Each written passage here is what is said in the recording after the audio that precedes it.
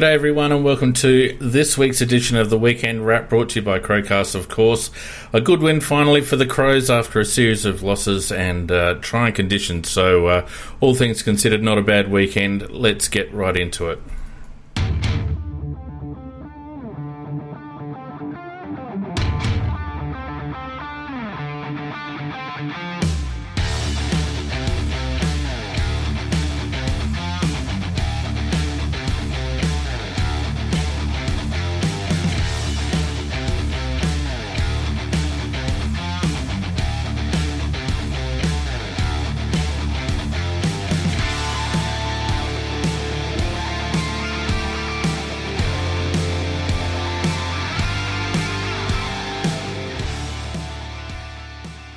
Good evening, everyone, and welcome to a very cold and wintry Sunday night with the Weekend Wrap.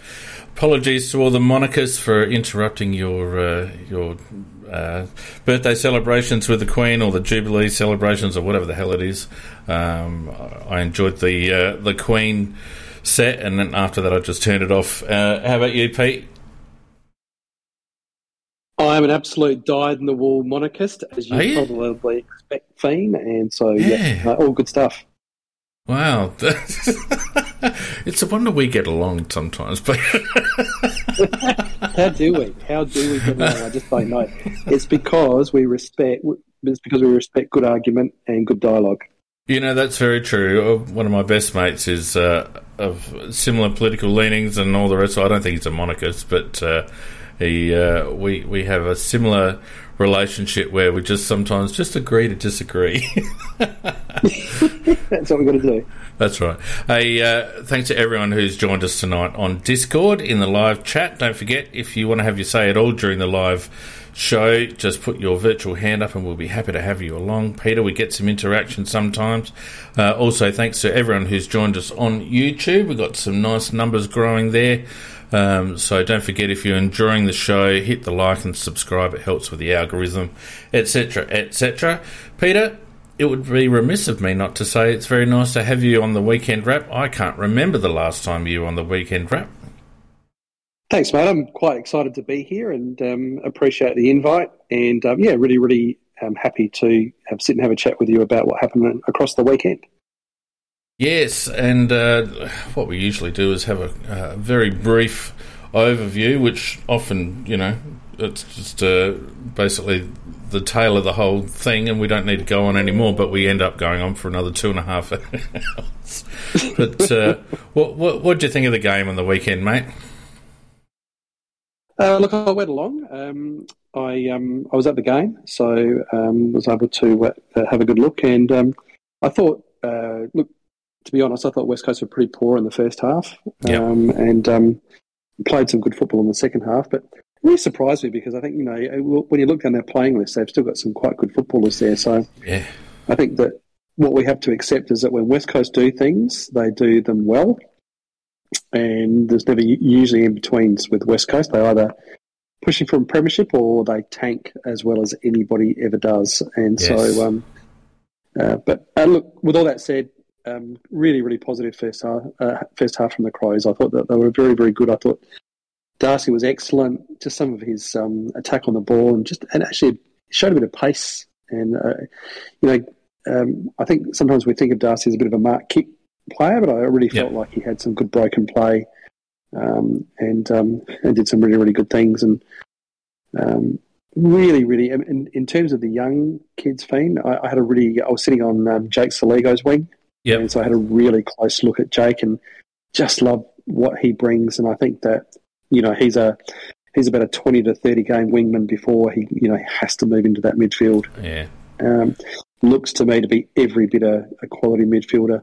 So I'm really, really excited about Jake. I think he's an excellent footballer. So so some a lot to like in that first half.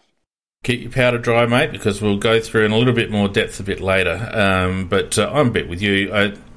When you get conditions like that, a win's a win, in my opinion. Absolutely. You're not going to get standout performances, really. In general, I thought Simpson tried to clog it up after half-time. They changed their approach a bit, and we didn't really deal with it terribly well. I don't think Nick's did a lot to try and change our structure. I just think he wanted us to work through it, and we found it difficult. They ended up outscoring us in the second half, but the damage was done, and you know from playing, and people listening would know from playing, that in weather like that, you get a decent lead, it's hard not to just sit on it, and I think that's what we did to a certain degree. I think the sting was really out of it at half time, and whilst we only ended up winning by 5 goals, I felt it was a good result given that we're on a 5-game losing streak, and it represented somewhat of a danger game for us, particularly when the weather presented the way it did. Absolutely agree, and plenty of positives there, Fane. And you and I both know that, particularly at that level of football, that you're just not going to get momentum your way the whole time. No. And so, and I just don't think that we're at that level yet where we can put a side away by 100 points like some of the top sides have been doing to West Coast. And so, I think to absolutely tear them apart for a half, really some really good signs. Yep, agreed, mate. All right, before we get too carried away, let's get into Macca's 15 minutes of fame, and obviously shout out to Macca and Nikki, who are having the week off this week. But in the meantime, let's look at some weekend results, shall we? And let's have a look here. So the Bulldogs let one get away, I felt, on Friday night. They let the Cats get out to a lead, and whilst they had the better of the game for the most part, after that they just far too far behind to get back into it. Entertaining game though. The Cats 12-11-83 to the Bulldogs 10-10-70, so 13 points to the Cats there in the end. The Suns doing what they needed to do. They needed to back up that win last week with a good win against Northland. They did exactly that. 15-19, 109 to 7-5-47, 62-point winners there, and just on a nice little vein of form at the moment. You reckon Jew's probably stitched himself up a contract for another 12 months there, Pete? I think he probably has. They've had some decent results, and look, they're competitive for the 8, aren't they? They're sort of there and thereabouts. Yep. I think they're probably a game or two out.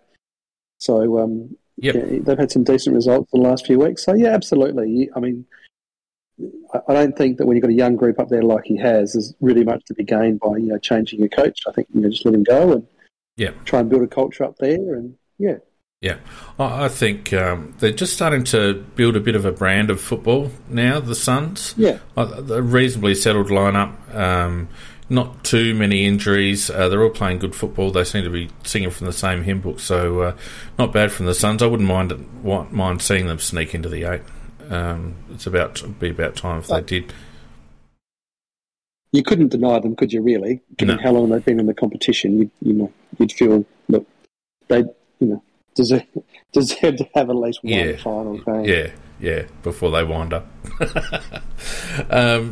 Speaking of not being denied, if ever there was a team that just kept hanging around at Sydney, 10-13-73, 12-point winners over Melbourne, 9-7-61. That's 2 in a row losses to Melbourne, and I know Sydney have had a leg up, and I know they have their academy and all the rest of it, but if ever you wanted a model of a team that just is always competitive, it's the Swans, isn't it? Oh, look, Fane, as I said before the start of the show, I've backed in a 6-game multi, so I'm kind of really happy with every result. Yeah. So what I would say though is that did you see the game? I actually didn't see this one, unfortunately. So Sydney got their last 2 goals from free kicks. I think that the second free kick, I think I'm comfortable with. The one that Errol Goulden got to put them in front was one of the worst free kicks I've ever seen played. Oh, really? And we've had these discussions, Fane, and we can talk about how the umpires really, really impose themselves on the game. But that was an absolute dead set stinker. As much as I was sort of happy for Sydney to get the go-ahead goal, that was an absolute rotter. Yeah, Melbourne just struggling a little bit with a couple of outs. But probably gives them the reality check that they need. It's not hurting them too much. They should stick either first or second by the end of the the bye series over the next couple of weeks. But good performance by Sydney, and they just keep sniffing around, don't they? And Melbourne will be there when they at the pointy end, no question. Yeah. The Pies getting up by 4 points over Hawthorn at the death. Not a bad shot for goal there at the death to get them over the line. 10-12-72 to 10-8-68. They're also just sort of in a little bit of a vein of form, and Hawthorn's early form just seems to have dropped off a touch under Mitchell. I thought they played a really good game of football, Hawthorn. They were right in that game, and it was only the fact that the Pies kicked the last, I think, 2 or 3 maybe. Yeah. So I thought Hawthorn played really, really well. So it's some really, really promising performances from them. And John Newcombe was just unbelievable in the last sort of the second half. He was incredible. Got to be a big shout for the rising star Newcombe. That's what you want out of your mid-season draft pick, isn't it? Bloody hell! I mean, obviously we'll be pushing with Shelley, but I mean, anyone that saw Newcombe's second half today, you'd have to say, "Jeez," he'd be very stiff not to win it. Yeah. Whoops. Went too early on that one. And tonight, and I watched most of this game. I missed the last probably 10 minutes. But Fremantle, a very, very good win. Did what they had to do, win hard games at home. If Fremantle are going to be up and about in September, they need to get these home games under the belt. And they did the Lions in by 14 points, 15-9-99 to 13-7-85. Very entertaining game. I felt like Fremantle held Brisbane at bay and then were able to open the game up, and it was a high quality game, I thought. Saying that this is one of the highest quality games of football I've seen in some time. I'm happy to put it out there. I watched it from go to woe, and I was absolutely engrossed in this game of football. Yeah. Some of the not just the skills, but I think just the intensity that was on display from both teams was some of the acts of desperation and some of the play was just phenomenal. And I just thought that game was played, at probably the highest level I've seen a game of football in a long time. I was thoroughly entertained. Yeah. No, it was a very good game. 2 very good teams, both with 1 or 2 out, so not 100% full strength both sides. Freo got 5 to come back in, and Brisbane losing a couple during the game for a period. What was the end result with Zorko? I didn't see him come back on. That looked like a pretty bad hand injury there. Yeah, it looked like a cut, almost like a big, really bad cut to the hand. Yeah. I think I saw some blood. Maybe it was a sprig or something like that, but it looked like it had been it looked to me like a really serious, cut or something like that to the hand. Yeah. I thought it might have been a webbing split or something like that. He didn't look too comfortable. Like that, yeah. So that leaves us with a ladder that, let me just zoom this in for people, and of course over the bye 3-week period it's a bit difficult, but at the moment we have Melbourne still on 40 points, Brisbane missing their chance to go top on 36 along with Fremantle, who've now moved into 3rd spot. Clear of Geelong, St Kilda, Sydney and Carlton on 32. St Kilda and Carlton both with games in hand. Collingwood making up the 8 with 28 points. The Bulldogs just out with 24. Richmond with a game in hand also on 24 along with Gold Coast. Port yet to play on 20, so they could move up. They're playing Richmond. That'll be an interesting game, I think. Hawthorn on 16 along with us. The Giants and Essendon both yet to play on 12 and 8 respectively. And then North and West Coast doing a very good job of trying to get the number 1 pick there on 4 points. So, it's an interesting ladder at the moment, Pete, because I thought a couple of weeks ago that the top 4 was almost set, but we've got a couple of teams now really starting to push claims. St Kilda, Sydney are hanging around, Carlton are there, Freo have really kicked on, and Geelong just keep winning games. So, that, you've got to give credit to Geelong. They just keep winning games. It defies logic sometimes. It really does. It annoys the shit out of me how the fact that they don't ever seem to have to rebuild. They just seem to always be I mean, they are a phenomenal outfit, and you've got to take your hats off. Yeah, you do. They came straight out of the blocks against the Bulldogs, and the Bulldogs did everything they could. A couple of really good games from Treloar and Bailey Smith, not enough to get the Bullies over the line. I think the Bulldogs, even though they're out of the 8 at the moment, they're definitely a finals contender, I think, once they get back. But they're just a bit one-dimensional up forward, I think. Yeah, they are, and I think it's actually a really interesting competition at the moment. We've got probably another 3 or 4 teams sitting outside of the 8 that could conceivably make a run. Yep. So yeah, it's a quite an interesting competition at the moment. Well, it's interesting. They showed the Lions run home during the Freo game, and the Lions have their run home is basically everyone that's currently in the 8. They've got a tough run. So, it'll be interesting to see if they can hang on and hang on to a top 2 spot. They'll be in the box seat, I reckon. Anyway, let's get on to what we're all here for, which is, of course, the Adelaide game. And as I mentioned earlier, it was Adelaide 13-10-88. 31-point winners over West Coast 8-9-57. What I tend to do, Pete, at the beginning is go right back to pre-game and have a look at selection, because by and large selection could be a little bit perplexing at times. And if you want to talk about selection, sorry, you're happy for me to jump in? Yeah, go for it. I was super excited to see Paddy Parnell have his debut. I watched Paddy live the week before out at the parade, and was really, really impressed with the way that he played his football. So just seeing him live, and I was really hoping that he wasn't too far off a debut. And then, of course, when Luke Brown had protocols through the week, was really, really happy. And I thought he acquitted himself really well. And I think that, I really do believe, Fiend, he's a long-term player for us. I think that... Agreed. In the vein of Jake Bowie from Melbourne, and we talk about Paddy Parnell being a small player. He's taller and heavier than Jake Bowie. Yeah. At Melbourne. So I just thought Paddy just looked like he belonged. He had a couple of turnovers, but that's because he was trying to hit his kicks, and that's okay. That's his first game. But overall, I thought his pace. He's a very quick player. And his delivery out of defence, I just think he's going to be a real acquisition for us. Didn't look out of place at all, I didn't think, Pete, to be honest with you.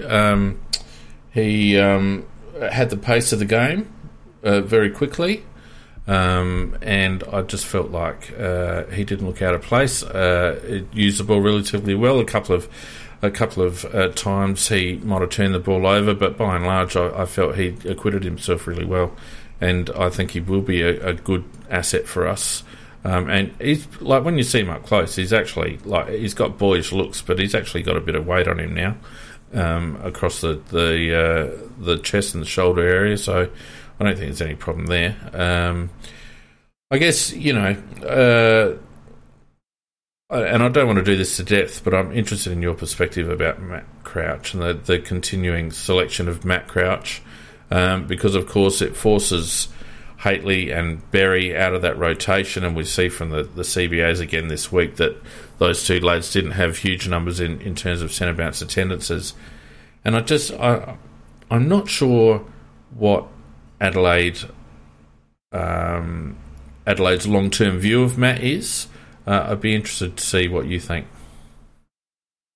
Well, anybody that follows me on Twitter would know that I've tweeted quite strongly on this issue, and I did the very, very week that Matt was recalled to the team. It was of great concern to me that we invested time into Jackson, particularly in the Carlton game where we sacrificed him to Cripps to follow him around and get himself slaughtered, to at least feel what that's like, and then I just thought that game against Carlton was a real springboard for Jackson.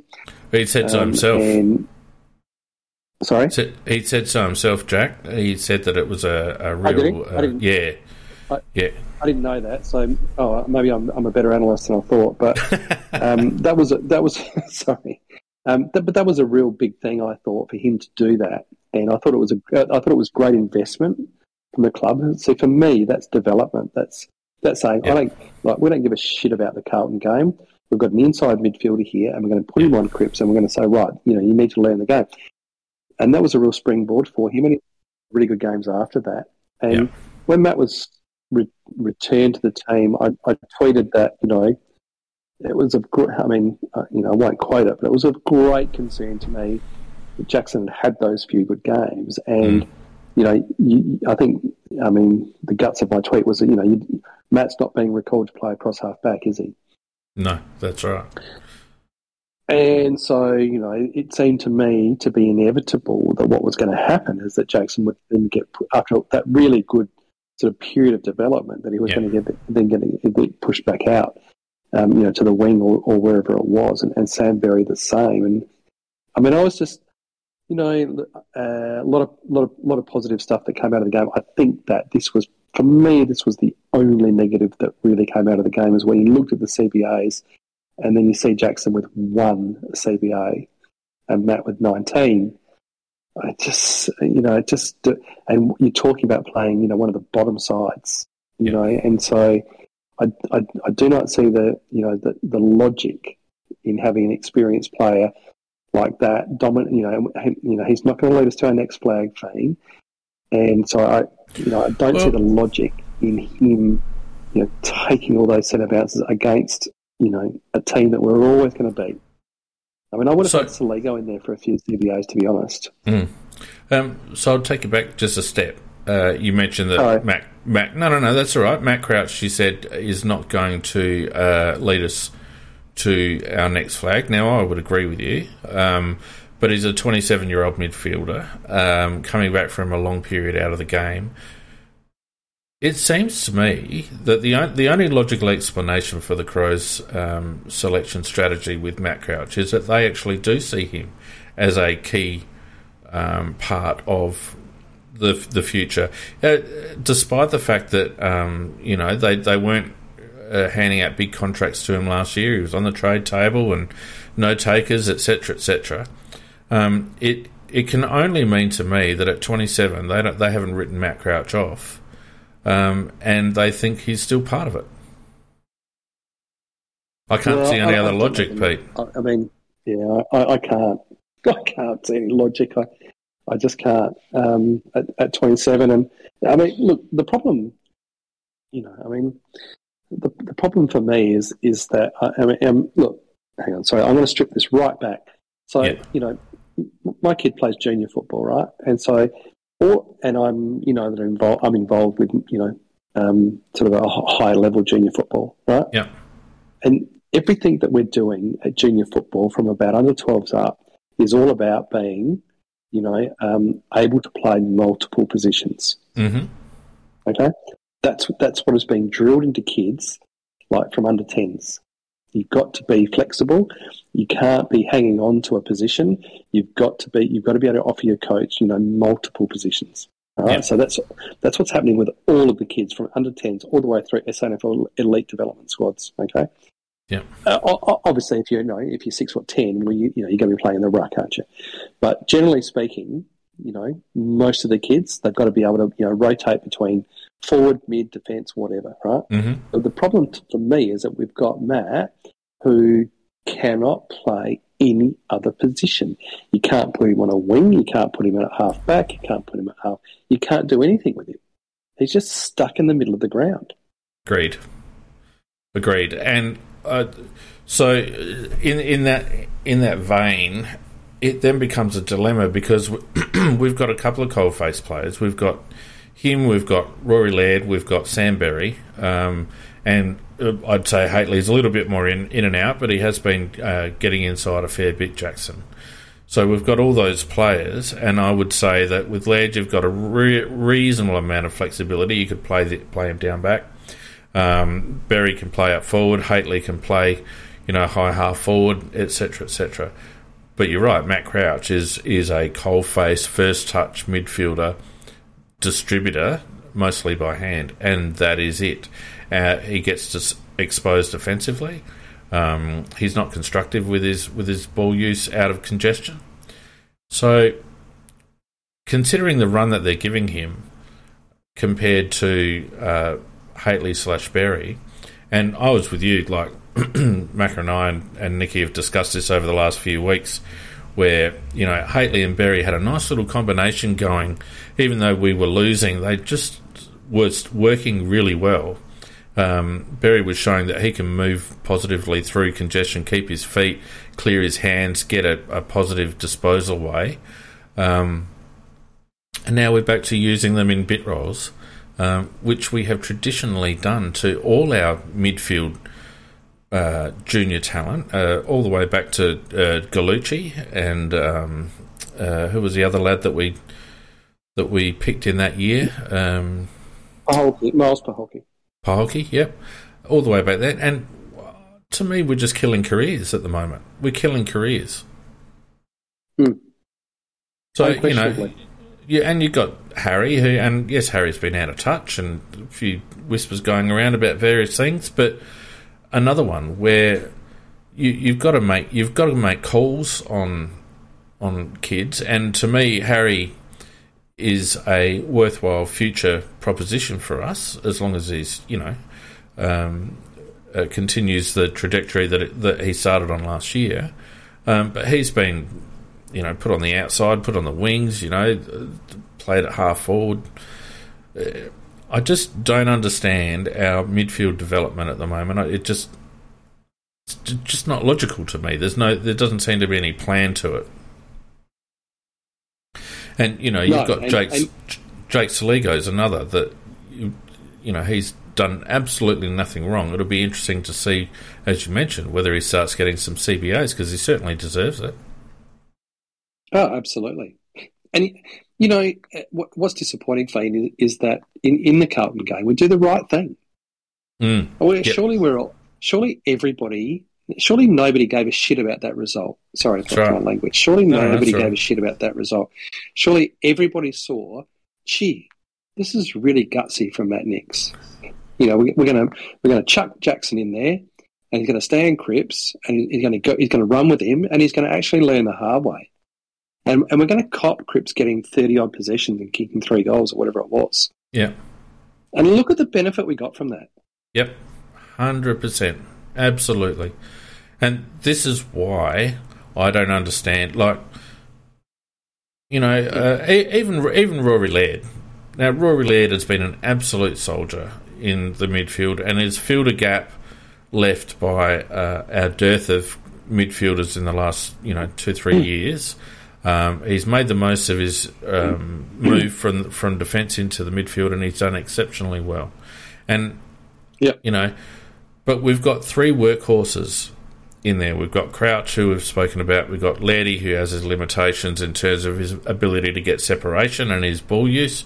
And we've got Benny Keys, who does get separation but burns it and is not really constructive. You know, never question Benny's work rate. But he's not the most polished midfielder going around. So if that's the midfield combination that we want to go to, then what is that? Where does that leave blokes like Schoenberg and Berry and Haitley and Lukey Pedler, who can't get in at the moment, and, you know, 1 or 2 others, Saligo, etc. Zach Taylor sitting in the 2s. You know, Rochelle should be playing midfield as well. Rochelle, you know, who's only had a few rotations. So, how long, if they're going to persist with that combination again for another season, that's just another 23 games worth of midfield development that those lads miss out on. Yeah, I totally agree. So anyway, and it was for me, it was amongst a whole lot of positives that we could talk about. Fiend, that was just, for me, on the day, that was the one negative that really upset me. Yeah. Look, aside from that, I felt like, you know, the only other one that I thought might have been an opportunity is to give young Worrell a run instead of making Duday run on their second tool down forward, or either that or allow Worrell to come in and basically be a bit of a quarterback along with Geordie. I had no problem with Patrick Parnell coming in. I just felt like it was a game that Worrell could have had a run. His form has probably plateaued a little bit in the twos over the last couple of weeks, but he had a great run and didn't get rewarded. And I guess that's, you can't reward certain players like Riley O'Brien and Matt Crouch after one good game come back in if you don't reward a lad like Josh Worrell, who had a period of 3 or 4 games of excellent form and didn't get a look in. Is that the end of the line for Josh Worrell, do you think? With the Crows? It's really odd because he's had one game with us. He was drafted in 2019. He's had one game, which was that horror. Yeah, up in bloody Cairns or wherever it was. Game up in Cairns. I don't know. I mean, he's a player that I saw a couple of weeks ago down at the parade, and felt that he, had a really, really penetrating kick. He looked like he was a decent player. I think that it's unusual. I think Tariq Newchurch is another one as well who's had pretty consistent form, if we're honest. Yeah. There's a couple of boys down there, for whatever reason, that seem to have had reasonably good form. And, there's a lot. Newchurch is one that has been a lot of talk about the fact that, he doesn't do this, he doesn't do that, but he does kick goals. And he might not have a lot of possessions, but if you go back through the SNFL statistics, Fiend, he is a pretty regular goal kicker for a small forward. And I'm not quite sure what else they want him to do. So he's one, as well as Worrell. Those two are a little bit of a mystery to me. See, and they'll trot out, for Newchurch, they'll trot out his defensive efforts. And that's fair enough, except that we've got blokes in the ones. Like, when was Jimmy Rowe ever good defensively? And as you rightly point out, Jimmy Rowe's not hitting the scoreboard. Wayne Miller is a liability defensively. I reckon you and I could probably brush Wayne Miller in our wheelchairs. Shane McAdams done really well defensively up forward. I think he's been a bit of a revelation since he's come back in. He's been fantastic since he's come back in. Yeah, but there is scope for a genuine small forward that has X factor. Yeah. You wouldn't. I think sometimes coaches at Adelaide tend to outsmart themselves, and they start to look at things that aren't important. And the primary purpose of Tariq being in a side is to kick goals, is to crumb the ball, kick goals. If he starts becoming a liability defensively, then of course you need to address it. But his number one KPI is kick goals. I'm struggling to understand what James Rowe's number one KPI is at the moment. Let me ask you this question, Fiend. On Saturday, if we had played Newchurch instead of Rowe, would we have lost the game? No, absolutely not. I don't think we would have. Absolutely not. At the moment, we've got 3 blokes. We've got Murphy, we've got McHenry, and we've got Rowe that all play that small hit-up half-forward role, basically. Yep. James Rowe plays high, Lockie Murphy plays high and around the contest half the time. Nettie McHenry, you don't want him deep because he can't kick for shit when it comes to putting posts in front of him. So you've got those 3 blokes that are all playing high-ish half-forward. You've got Shane McAdam, who's playing deep, plays like a small when the ball's on the deck, so that's all right. But we've got no one. We've got no real, genuine, bona fide crumbing goal kicker. And I don't think we would lose anything by having Tariq in instead of James Rowe, Ned McHenry or Lockie Murphy, to be honest. Probably a little bit unfair on Murphy and McHenry because they do offer some defensive pressure. But I think you'd probably give away some of that just to have someone who could actually jag a goal off the deck. We don't have a lot of players that can jag a goal off the deck. A lot of our goals come from set shot kicking or balls coming into the forward 50. We don't get a lot off the deck. I think we got one from Saligo on the weekend. I can't think of too many others though. No, it doesn't. I can't think of any others either. Actually, I just someone with that raw pace. And he's been pretty. Even if you look at last year, he's been pretty consistent with the goals he's kicked. Yeah. Do you know what I mean? Like he's been pretty consistent, and I think at what point it actually is going to just go. And Borloo is the same. Borloo and Newchurch have been on the list for they were category Bs in 2019. 2019, I think, or 20. No, 19, I think. So they had 2 years on the list, I think. Yeah. I think it was their third year on the list, those two boys. I mean, at what point are you going to give them, give a go? I mean, like, last week we went in with one tall defender. Yeah. And, look, don't get me started on that. We had a massive rant about that. It was just ridiculous. Now, Peter, we're interactive here, as you know. Sorry. No, that's all right. And Mick is one of our regular contributors, and we've just brought him on board to hear his contribution. Mick, how are you going, mate? Yeah, good. How are you going? Pretty good, mate. What do you got to contribute for us? I tried to jump on last weekend, but you went from having no one to having everyone on. Just what you were saying about last weekend about selection. And I don't think it's Matt Nix who's actually doing the selecting somehow, because it seems to be, it was Nix, and then before that, it just seems to be the same very conservative selection. And I think it's the selection panel itself overriding in a lot of ways, because there can't be the same selection policies with different coaches unless there's someone behind it doing it.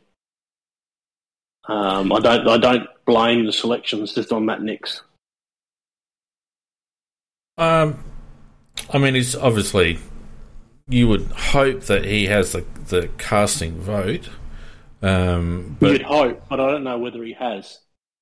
Well, I mean, we've discussed this before, and Pete, I'd be interested in your point of view. I think there's a disconnect all the way through the club between list management, recruiting, selection, player development. I don't think they're all on the same page. What do you think, Pete?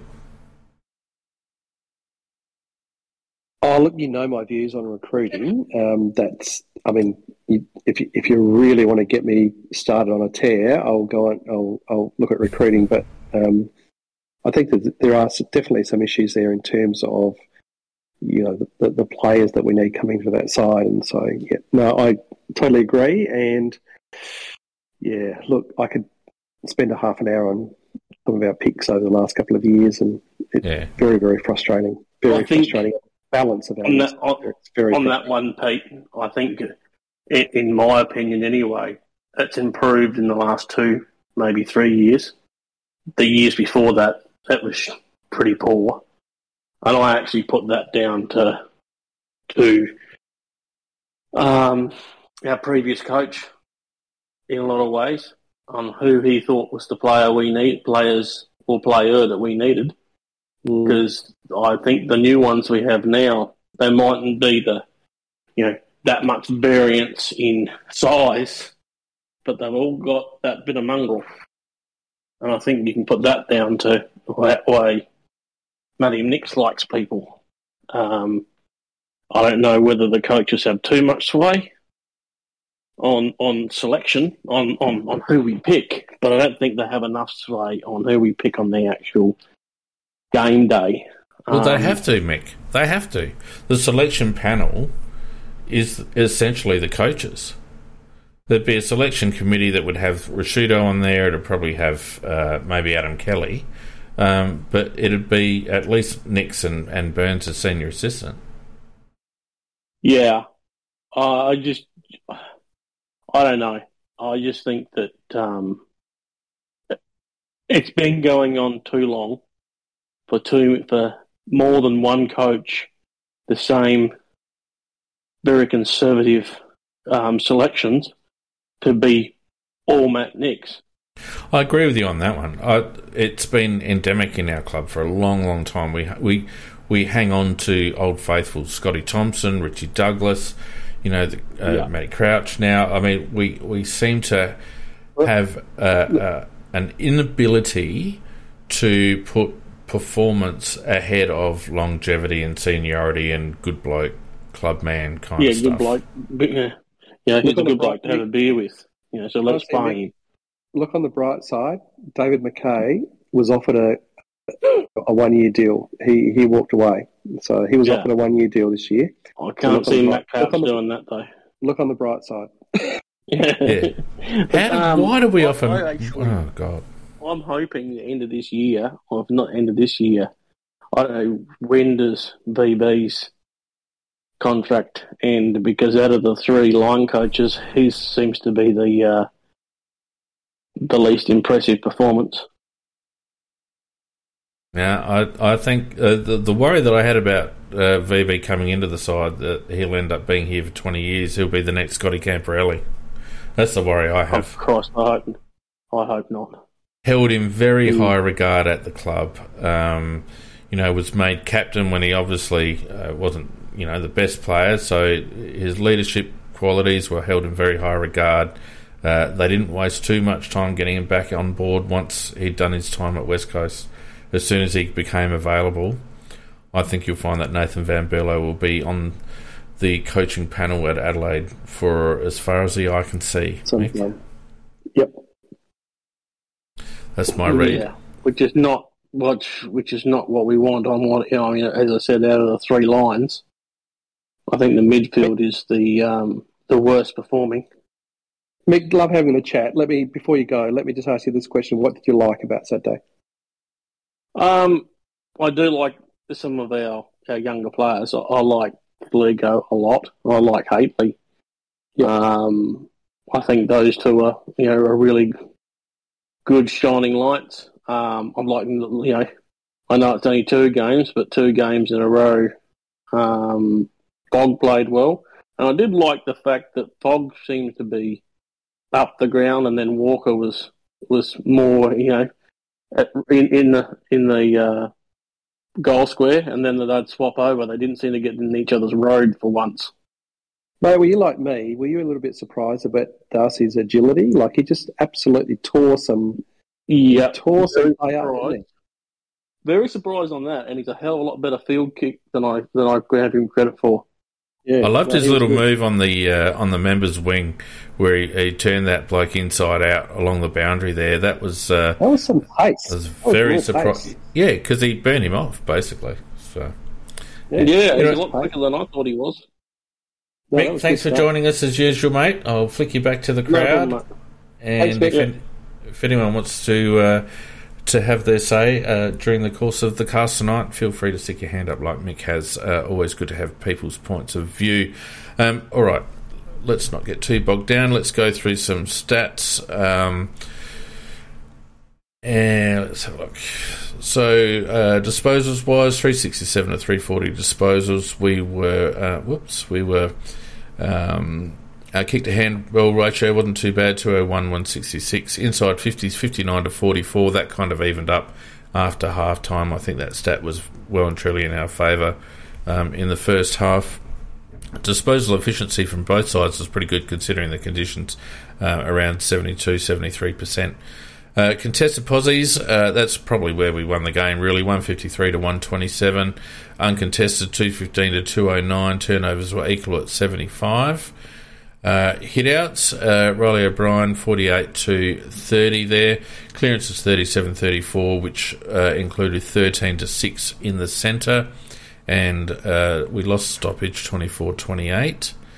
And they outmarked us, as you'd expect, being slightly taller, 86-78, but we did have 11 marks to 5 inside 50, so I think credit to our defenders that they were able to limit Kennedy and Darling's ability to take marks up forward.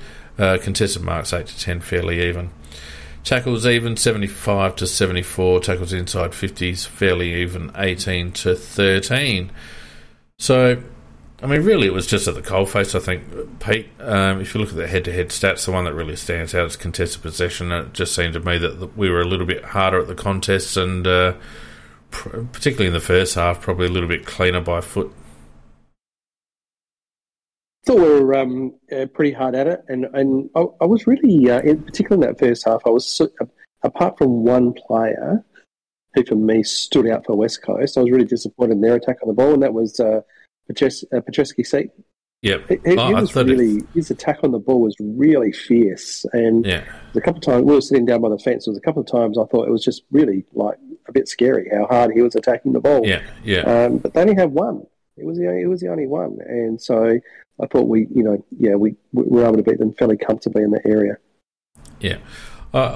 They're such a hard team to read, West Coast, because, like you say, it's not as if they haven't got players.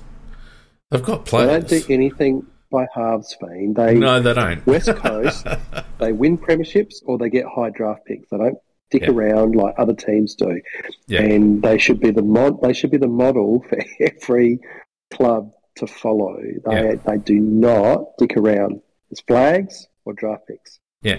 Well, because as you said, their intensity around the ball was lacking, and you and I both know it only takes you to take your foot off the pedal by 1 or 2 degrees, and you're going to be left standing, and that's essentially what happened. They, apart from, as you say, Petrevski-Seton, they didn't have a lot of intensity around the ball. They were quite happy to get for Adelaide to have first use most of the time, and I'm with you. They got a whole lot of premiership. They got a whole lot of premiership players that are on the way out, and it's kind of like, just please, your parting gift is a number 1 or 2 pick. Thank you very much, and they're obviously all on board with that. So well, it's not the first time.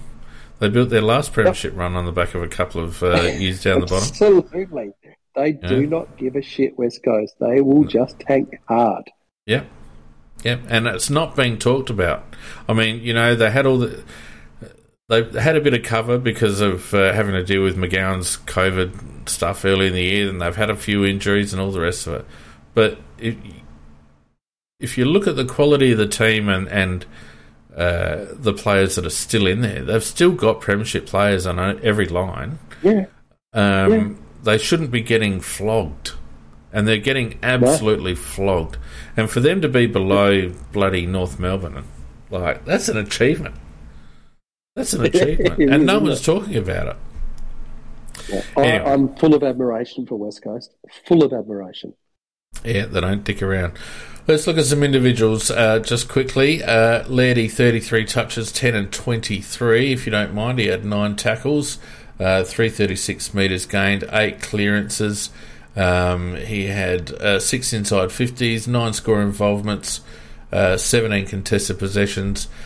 In a fairly even performance, Pete, I felt like he was probably our best midfielder and probably, top 3 on the ground. No question about that. I thought Lairdy had a good game, and he was super, super value if you wanted to get on him for a bet on possessions, because on a day like that when it was rainy, a bit wet, there was never going to be any question that Lairdy was going to get his hands on the ball. He's a terrific in-under player, and he's got his limitations, but let's not put him in the category of some other players. He's a very, very good performer. Yep, and you're right, he does have his limitations. But if he was our primary inside mid, you'd be more than happy week in, week out to have him in your team, wouldn't you? No question at all. Yeah, Benny Keys. Quality player. Yeah. Benny Keys, 29 touches, 13 and 16, 2 marks, 3 tackles, 411 metres gained. He had 5 clearances. He also had 7 inside 50s, 5 score involvements, 7 intercepts, 16 contested possessions. Not his cleanest game, but again, you just get effort after effort after effort from Ben. Yep. He's our only midfielder that, look, there's an issue with his kicking, and I hope that they can work with him on that. But he is our only midfielder that can get separation. Yeah, he is. Yeah, I think with him it's composure by foot. His technique breaks down at pace. He drops the ball from far too high when he's at pace. He's not able to get himself balanced. He's extremely one-sided, and it just seems to me his technique doesn't stand up under pressure or when he's running hard. So that's probably the area that he needs to work on. Crouch, we talked about, He only had 9 kicks for the game, 18 handballs, 154 metres gained. With Crouch, we've spoken about only 3 inside 50s, 5 score involvements, only 7 contested possessions, and that's the thing that stood out to me. Whilst he's playing predominantly as an inside mid, Pete, he's not getting a lot of contested ball.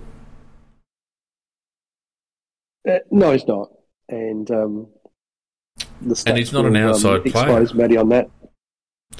Matt gets the ball on the outside. He's not going to do any damage. He's not penetrating enough. He doesn't kick the ball far enough. He doesn't he tends to kick laterally. He doesn't more carry often than not. He doesn't carry it. Exactly. Yeah.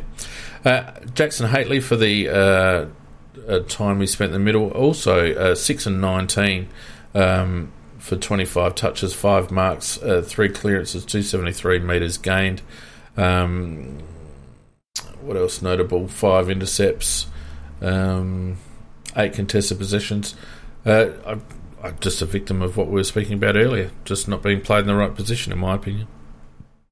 Well, how many lessons do you want to give Jackson? I mean, you've given him a game on Paddy Cripps to get smashed, and then you've given him a game on Gaffey, who's got 30 possessions as well. Yeah. So, what are you actually trying to do with this kid? Do you know what I mean? Just put him in the middle. And we're on a roll with Jackson. We're on a roll. We've given him that experience. He'd had some really good games in the midfield. He had good CBAs. Don't go backwards. And I want to say this about Jackson Hately, because I loved him as a junior. I actually wanted him to come to us in that draft year, and I was disappointed with his first efforts at Adelaide, but his ability to get through his OP and to come into a side that, in the coach's own words, is stacked with midfielders. And to make a mark and now probably be amongst our magnets on the board every week as first picked. I think that's a credit to him, and I'm really happy for Jackson that he's been able to take these steps forward, and I hope they don't stuff him up. Yeah. I couldn't agree with you more, and you know that we've always been a G for Jacko, and we've always sort of used the fact that he's never been played in his preferred position, how he's been, shuffled around and really digged around, to be honest. Yep. So disappointed that Matt was recalled, because I just knew that we would end up in this position, Fee. Yeah. Oh, there was nothing sure. Anyway, Geordie Dawson continues to have a career season, 23 touches, 19 kicks, 4 handballs, 9 marks. He plays tall, doesn't he, Geordie? 6'10" metres gained, which is excellent from your chief distributors. 6 intercepts, 82% disposal efficiency, if you don't mind too. The only problem that I've got with Geordie is not Geordie, but the way that they're just plugging gaps with him. At some stage, I think we have to work out where we want Jordan to play and how we want to use him, and then instead of plugging gaps, because this is the other thing, Pete, whilst Jordan is the Mr. Fix-It at the moment, it's also robbing other players of having to take responsibility for certain parts of the field. And it's great to have that resource there, but I think we need to play Jordan where Jordan needs to be played and let other players take responsibility. Yeah, look, it's a really, really good point. And why wouldn't, against the bottom team, why wouldn't you have backed yourself in and have him up on the wing, and and Jackson in the middle, and anyway, we could go on. But it just seemed to me, against a team like West Coast, particularly when we had the run of the game in the first half, that you would just push him up and and be a little bit more attacking with him. Don't you think? Yes, 100%. Yeah. But he certainly needs to be ball in hand coming into forward 50, because he can also sneak forward and take a grab. He plays tall. He's good over his head. It's great having him being the sweeper off half back and all the rest of it, but he's kind of wasted there. And, he's at the moment, he's probably our primary weapon, and we're using him in a completely negative role. I'm with you. We've got 903 halfback flankers. Why do we need to put Geordie there? You know, if the other 900 halfback flankers that we got aren't good enough, then we got a problem here. Because there should be one of them there that can play that role. I see. This is where on the weekend I would have been happy to see Worrell or even Billy Frampton, for that matter, come in. So to either free up Tommy Duday to play the role that he's suited to, which is essentially what we've got Dawson playing, or allow Worrell to take that role, or Billy to take that role if you want to have Duday on one of the tools. So you can see the knock-on effect by playing Jordan so negatively. You know, it actually imbalances things. Are we agreeing too much? Because this is a Sunday wrap. Are we supposed to be punching on? Is that what's supposed to happen? Are we agreeing too much? No. What should happen is that we should have normal, logical discourse. What tends to happen is that Macca and Nicky talk shit and I have to pull them up. No, that's not true. That's not true at all. It's not true at all. If we could get too agreeable, we'll just start talking politics or something. Tex, again, probably in our top 2 or 3, I think. It was a really good game from him. 22 kicks from Tex, 22 touches, I should say, 3 goals, 1, 13 kicks, 9 handballs, 8 marks, 330 metres gained. 4 contested marks, which is good from Tex, a couple of inside 50s, 10 score involvements, 13 contested possessions. You might not have been privy to the last couple of weeks' conversation, Pete, but to me, Tex's ability to rejuvenate himself over the last 24 months, basically, to me, it allows him to play until he's 35 now. And I think, whereas before, I think we were probably looking for Tex to finish up, during those lean seasons where he wasn't playing so well and he wasn't going for marks and all the rest of it. But Tex, in his current form, should be a linchpin of our forward line for the next 2 or 3 seasons, I think. Well, Fan, we had this conversation on that relic of a show, TNL. We had that conversation about how long could Tex go on for. And we talked about, Tom Hawkins, we talked, players like that they're all going, these, the big key forwards, they're going on into their 30s because, they're not, aerobically in sort of, difficult positions to play for those guys. Yeah. Tex would be like Tom Hawkins, who'll play, who'll just keep playing. He could play till he's 35. Was he now? Is he 33? 32, I think. He's got 3 more years. I reckon he's got 3 more years, easily. Yeah. Well, you look what Geelong have done with Hawkins. They added Cameron, and everyone thought, they're just going to get in each other's way. But what it does, it actually takes the pressure off Hawkins a bit. It allows them both to be effective. You've got to cover both of them, because if you don't cover both of them, one's going to get off the chain. Cameron got off the chain on the weekend with 6 goals. What we've got to, we've always said, we need to give Darcy the keys and Tex needs to push aside. But now, given Tex is back to probably similar form to prior to ACL, we now have the opportunity to have a forward line that has Fogarty, if he continues to improve, Tex Walker and Riley Thilthorpe, or, a resting ruckman. And McAdam. With McAdam jumping around and doing a bit of the work on the deck and maybe a Newchurch or another small forward, and all of a sudden it becomes a fairly potent forward line. I think... Totally. The ability, and it was pointed out very well earlier, that Fogarty and Tex were working very well in tandem, which is something we don't often see with those two, or we haven't seen in the past. Fox tended to lead where Tex is leading and Tex will get the ball.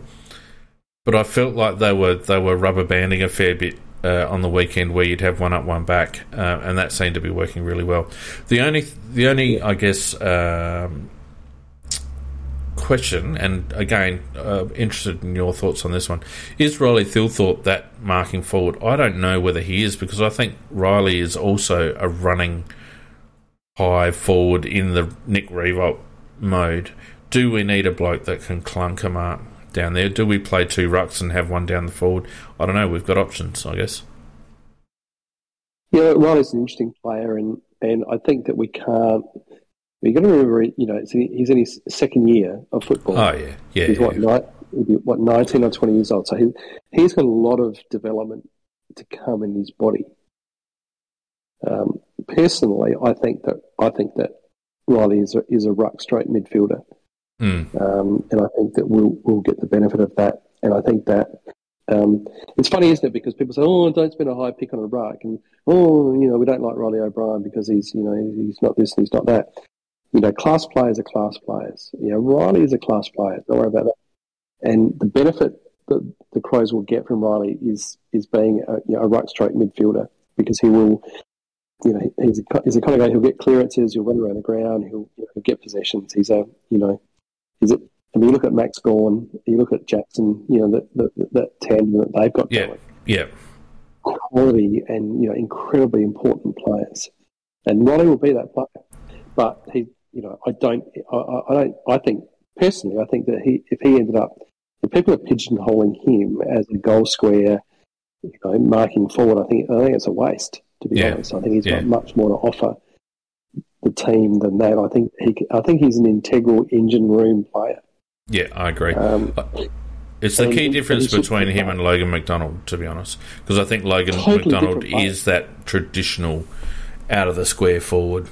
I reckon that's the difference. Yeah, no, and Riley's a totally different, but he's got to. People have got to be patient with the fact that he's still in his second year of football. You're talking, a tall like that. He's got to grow into his body. He's got to put, he's got to put weight on. He's got muscle. 22, 23 years old before he starts to really show what he can do. Yeah. But he's got pace. He's got great agility.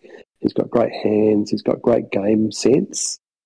And he'll be a great player for us. But to pigeonhole him as a marking forward, I think is wrong. So so I guess that then, in answer to your question, are we looking in the draft this year? We've got a couple of tools, genuine key forward propositions coming through in the draft this year, in Lemmy and Scully, both Westies boys. So maybe those two boys are shaping as top 10 picks as key forwards, and they're genuine key forwards. They're not rucks. Yeah, they're key forwards, and so I don't know. It's really hard because the pressure's on Hamish to try and produce a midfielder because he's stuffed up all of our other midfield choices over the last few years. And so do we? I don't know. It's going to be a very, very interesting draft this year, Bean. So I put this to you, Peter. Do we need taking the lottery of Jason Horne-Francis off the table, assuming that's all just smoke and mirrors and he re-signs to a 10-year, $50 million deal with North Melbourne? Yep. Are we at the point, with the amount of midfielders that we do have, are we at the point now where we can afford to go for that key forward or a key defender or something like that at the expense of a midfielder and look to draft another 24-year-old midfielder into the team? And the Jacob Hopper comes to mind. There's been whispers about McGrath, although he's not really... trade one in, you mean? Yeah, trade one in, I mean. Yeah, look, I have to be honest, I'm really, really keen on either Lemmy or Scully. And there's a lot to play out in the junior season yet. We haven't had national champs. So those two boys are sort of competing for that sort of, first cab off the rank in terms of key forward, but they're both really exciting prospects, those two boys. Really exciting. I'd be super keen. I have to be honest. I'd be super keen to take one of those two boys. And then, as you say, if we've got some irons in the fire with an established midfielder, then I think that helps our list. Yeah, I'm starting to think that maybe that's the way to go. We bring in another midfielder this year. It's another 2 years, unless you're getting a gilt-edged midfielder. And let's not talk about the fact that we miss out on Horn Francis and we miss out on Finn Callahan as well. I was a bit surprised we didn't take Carmichael in the mid-season draft, Pete, I've got to say. I felt like the Turner pick was odd. By all reports, we're the only ones that were interested in him. I thought that we might have been able to take Carmichael and Turner if we were so keen on Turner. I'm not quite sure of the rationale. On the key defender from Victoria. I can't think of his name. He was a young Sudanese lad. Yeah. I remember the one you're talking about. Yeah. Yeah, super keen on him. I think he would have been a real acquisition. But anyway. Yeah, so I don't... not quite sure what the rationale was there, particularly considering we picked up... we dropped off two spots. So anyway. Yeah. Anyway, let's keep going with this. Brodie Smith. What do you think of Smith's game? 21 touches, 17 and 4. 6 marks, 6 tackles, 420 metres gained. He just seems out of sorts with his disposal at the moment. I mean, he went at 81%. And yeah, for some reason, I feel like he's struggling with his disposal lately. Well, I think it was a workmanlike performance from Brodie. I think he punched the card in, he punched it out, and I think that it was a decent game from him. But Fane, we've talked about it before, and you and I both know that disposal isn't Brodie's strength. They're kicking the ball long is a great strength of his, but hitting up, 30 35. It's not his strength. And honestly, I'm really going to put my nuts on the line here, Fane. I think that our side is going to really benefit from a kid like Parnell, who is a really, really good distributor of halfback, like a genuine 30-metre, like hit your target, like run hard for 20 metres, 30-metre kick, 50 metres gained. I think that he is that player. I really do. Yeah. Well, I mean, you and I are both on record about Smithers. I would have had him on the trade table years ago, because I think he does have some strengths. Brodie, he's not a bad player, but under pressure, he's been found wanting with disposal in the past, and I just feel like he'd be one of those players where we could have got value. Anyway, look, as you say, it was a workmanlike effort. He certainly wasn't out. He was probably in our top half a dozen, to be honest with you. It's fine. And it just worries me. What worries me, Fane, is that, I know that Parnell ended up taking a knock. I'm not sure how he is, but what concerns me is that, he's just he'll be up for one game and then straight back down for Luke Brown to come back in. Yeah. And I just, you know what I mean? That frustration. Yeah. I know. Anyway. Sammy Berry, 18 touches, which wasn't bad. Again, 5 and 13, a lot of handballs in there from our inside midfielders this week. Only 142 metres gained. He did get 8 clearances, though, and 8 tackles. I think he's number 1 for pressure acts in the competition at the moment, Sam Berry, which is a credit to him. 3 centre clearances, 2 score involvements, 13 contested possessions. I love the way Sam Berry goes about it. I really do. It really pisses me off that he's been shoved to the outside again and put up forward and all the rest of it. I like the way he's got such a good low centre of gravity and he's got good core strength. I love the way he's able to move through congestion, take a tackle, keep his hands free and still dispose constructively. Fane, I was close to the boundary on Saturday and there was a number of contested situations which were near the boundary, and the positions that kid puts himself in, and the physicality that he has is just phenomenal. It really is. Yeah. Like I would not want to do his job. Sorry. He's a bloody unit. He's a bloody unit, isn't he? He puts himself in some really, really tough, contested, congested positions, and he's a terrific kid. Love him. Yeah. Just going back to the Turner Carmichael thing, I noticed Firewalker in the chat said that Turner nominated for a 6-month deal, Carmichael for an 18-month deal. So whether that was an issue or not, I'm not quite sure, but not sure. 22-year-old lad that is going to right in a losing team, maybe take a punt. He's in the right age profile. Yep. Turner's coming back from a foot injury. He's not going to be right until after the bye. He's probably going to be underdone because he's been out for a few weeks. You got him on a 6-month deal. was that just a pick to strengthen our SANFL team, Pete? That's the cynic's view. Or destabilise Glenelg? To be honest, I wasn't particularly happy with that pick, but, yeah. Very, very strange. The rules are such, Fiend, that he cannot play for the Crows against the Bays. That rule's in place for the Sandful.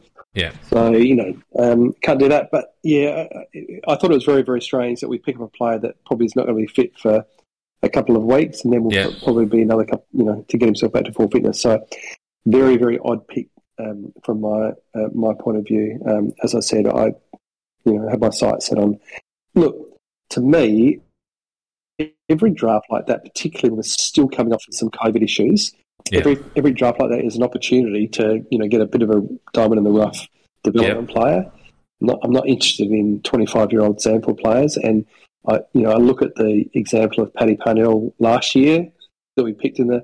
You look at Newcomb, the lad that Hawthorn picked up. There are young players out there. The young it should be, for me, the mid-season draft. Just treat it as a normal draft. Who are the young players out there that maybe we've missed?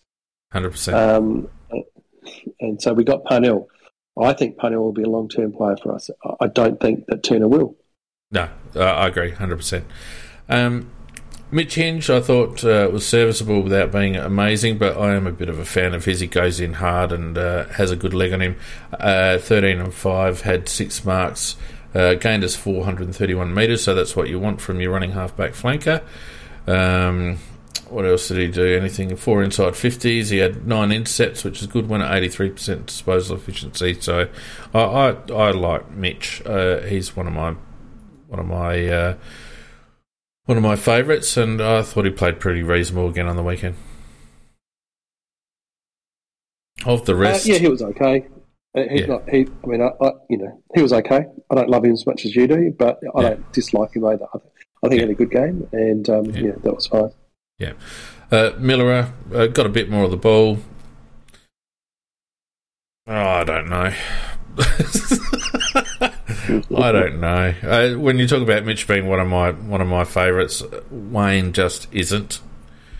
The thing with Wayne, I'm just desperate for us to have a first round draft pick that succeeds. Yeah. Yeah, we got one going right in the back pocket. Wayne's going to see. I don't see Miller as a forward. Of all the spots on the ground to play him, I don't see him as a forward. He should be a wingman. His build and his speed and his delivery should be a wingman. But they don't seem to want to play him there. With his agility, he should be in the field. He should be in the guts. Yeah. He has that quality, and I don't know whether he'll ever come back to the fitness that's required to play that position, but that's to me where he has incredible agility, and his capacity to be in a contested situation and come out of that and still deliver the ball is amazing. Yeah, but I'm just desperate to look. Can I look back somewhere in the last 10 years and find a first round draft pick that succeeded for us? That's what I'm looking for. Yeah. I don't know. I'd much rather see. This is where I would much rather see Wayne play a block of games in the midfield in this Sandful, which I thought that's what the twos were for, rather than waste him on a half forward flank in the A's. I don't know. He kicked a goal. Very good. Paddy Parnell was a very good debut. 14 kicks, 1 handball, 312 metres gained. I thought was excellent from Paddy. Lockie Murphy, James Rowe, yeah. Ned McHenry, Saligo, very good. Only the 10 touches, but every time he gets the damn ball, he does something good with it. Quality for possessions. Yes, he does. Yep. Thilthorpe had a quiet day. Shout out to Vardy Magic. Did you see Vardy Magic's tweet that Saligo ran 15.2k? Yeah. Well, he's been consistently above 15Ks for the last 3 weeks, I think. That's amazing for a kid. Yeah, he's going to be an absolute machine. And like you say, he's got to start getting some midfield minutes, because if he can put those sort of numbers up at this stage of his career, it's just going to burn off every player in the bloody AFL once he gets a couple of years into his legs. Totally agree. I think he's one of the most exciting prospects in our list, man. Yeah, I'd agree with that. I would agree with that. Darcy Fogarty, I thought was really good. 12 and 9, kicked 3 goals, 368 metres gained. He did some good work up the ground. Took 5 marks. How many inside 50s did he have, Darcy? Only the 5 inside 50s. That's what I thought. 6 score involvements. That if that's what we got from Darcy Fogarty every week, I'd be happy.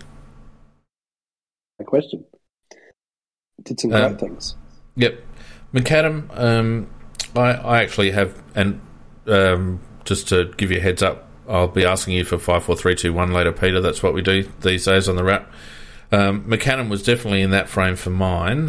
Not huge numbers, but his defensive work, his ability at ground level, and I just have a big admiration for a bloke. Shane McAdam was a forgotten man for mine. He was a forgotten man, and then when he got picked, I was like, oh shit, Shane McAdam, what's he been doing? But his effort and his ability to stay focused and stay in the contest since he's come back has been first rate, and I think it's a real credit to him. Yep, totally agree. I think it's been great. Yeah.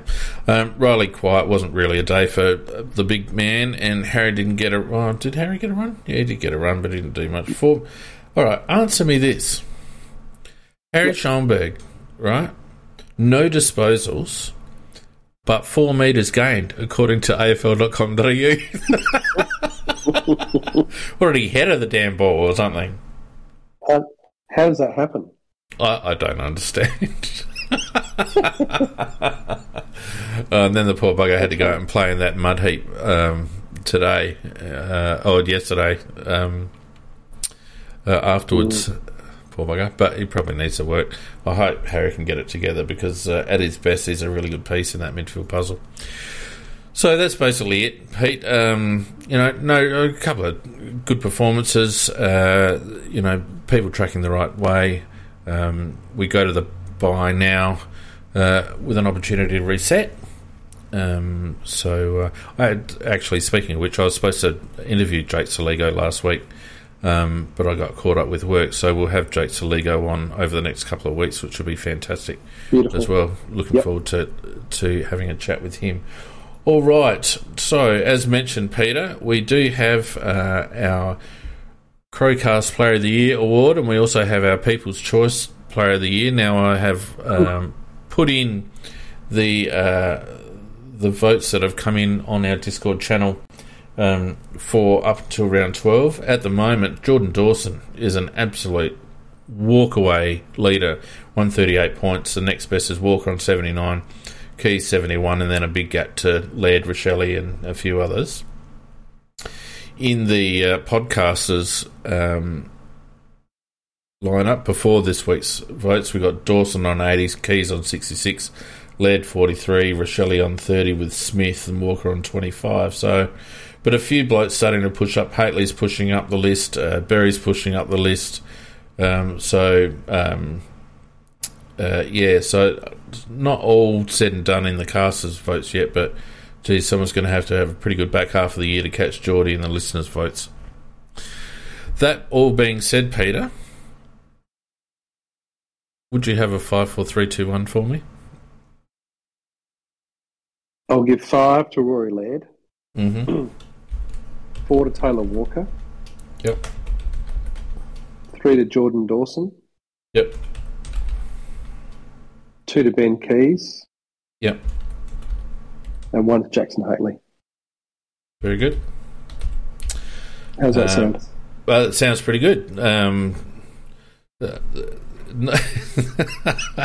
This is one of those times where when Nicky has pulled some votes out where I thought, what the hell? But anyway, we have fun with that one. I've also given Lairdy 5. I gave Dawson 4. I gave Walker 3. I gave Fogarty 2, and I gave Keys 1. With Jackson being a bit stiff. So fairly similar in that. We're pretty close. Yeah. All right. Couple of minutes left. If anyone's got anything to say, you better be very quick. Don't forget, if you want to support the Crowcast, you can go to patreon.com/AFL Crowcast, and all your support is appreciated. Now, next week, we will probably do a little bit of a mid-season evaluation of the state of play, which will be well worthwhile, I think, and then onwards and upwards. Now, just also, Peter might have to teach you how to do the podcast, because on the 29th of June and the 29th of July and the following week, which will be the 6th of August, unless someone can learn real quick how to do this podcast, I'm going to be away overseas for 2 weeks, so we won't have any podcasts there. Got to go to Indonesia for a few days and then swinging through to Thailand for a week. So with Mr. Brown, which should be a bit of fun. His daughter's doing some exchange in Jakarta, so we're going up there to drop her off, and then we're going to go and we won't be hitting the beach in Thailand because it's raining a fair bit. So if anyone wants to do the podcast for 2 weeks, come and hit me up. Come and hit me up, and I'll teach you how to do it in 5 minutes flat, and then I'll do myself out of a job, or else I'll do it off my phone in Indonesia. Yeah. Before we go, and we've got a tiny little bit of a dead spot. I do just want to, having watched the Brisbane Freo game tonight, I want to give a bit of a shout out to, I think, one of the most a really maligned and forgotten South Australian player in James Aish. Yes, absolutely. Football. 100%. I just want to give a shout out because there's a guy who everyone kind of like thought, he's just a wasted draft pick. He is on fire. He would be in the top sort of 2 or 3 wingmen in the competition at the moment. So I think just an acknowledgement of James that, you know, he's a forgotten player. He's a player that we all thought was, you know, like a wasted draft pick, but he's been a little bit of a journeyman, but he is playing career best football. So good on him. And, you know, it's an indictment on the system that we operate in, isn't it? That we take kids young and we make calls on players very early on. And here's a bloke who, as you say, is a journeyman, probably a bit light when he entered the system, I would have thought. But, Jesus, putting in some good footy, and it's a credit to him, and it's great to see the H name continue in the AFL, because Michael, and to a lesser degree, what was his... Andrew, wasn't it? They were, you know, stalwarts of the SANFL back in the halcyon days of the 80s, so good on him, I agree. And there's a few blokes. There's a bloke running around for Fremantle at the moment. Was Fremantle that we could have probably picked up, Peter. Don't get me started. Don't get me started on the fact that we spent time and money developing Alex Keith as a key defender and then let him walk, so that we had to pick Fisher Mackesy and not pick Caleb Sarong, who had 31 disposals, 8 tackles and 6 clearances today. But, I was just thinking about that. You know, it was just you know. Well, let's finish off. Let's finish off just real quick talking about that. We probably missed Fisher back at the discussion around selection, but again, another week where we're... And it's been 3 weeks in a row now where we've preferred to go in with one genuine KPD. Didn't we spend a first round pick on a KPD? We did. I don't know. Is there anything to read into that? And I know they've been playing Fisher up forward, but I mean, that's just a waste of freaking time, isn't it? Seriously. Yeah, it is. It's a waste of time. I don't know. Anyway. All right, look, we might wrap it up there, Peter. It's been fantastic having you on tonight. I appreciate you coming on. Thank you so much for having me on. I'm appreciative, and I always enjoy participating in the podcast. And so thanks for having me on, mate. Appreciate it. Yeah, no, we'll probably call on you again in a few weeks. But in the meantime, if you're listening on YouTube, don't forget to give us a like and subscribe. If you're listening via iTunes, don't forget to pop in a review or a rating if you feel inclined to do so. And all that being said, we will be back at 8:30 next week for the wrap, talking about our season to date. But in the meantime, I hope everyone stays dry. It's going to be a shitful week of weather. And we will see you in 7 days' time. Farewell, everybody. Cheers, guys.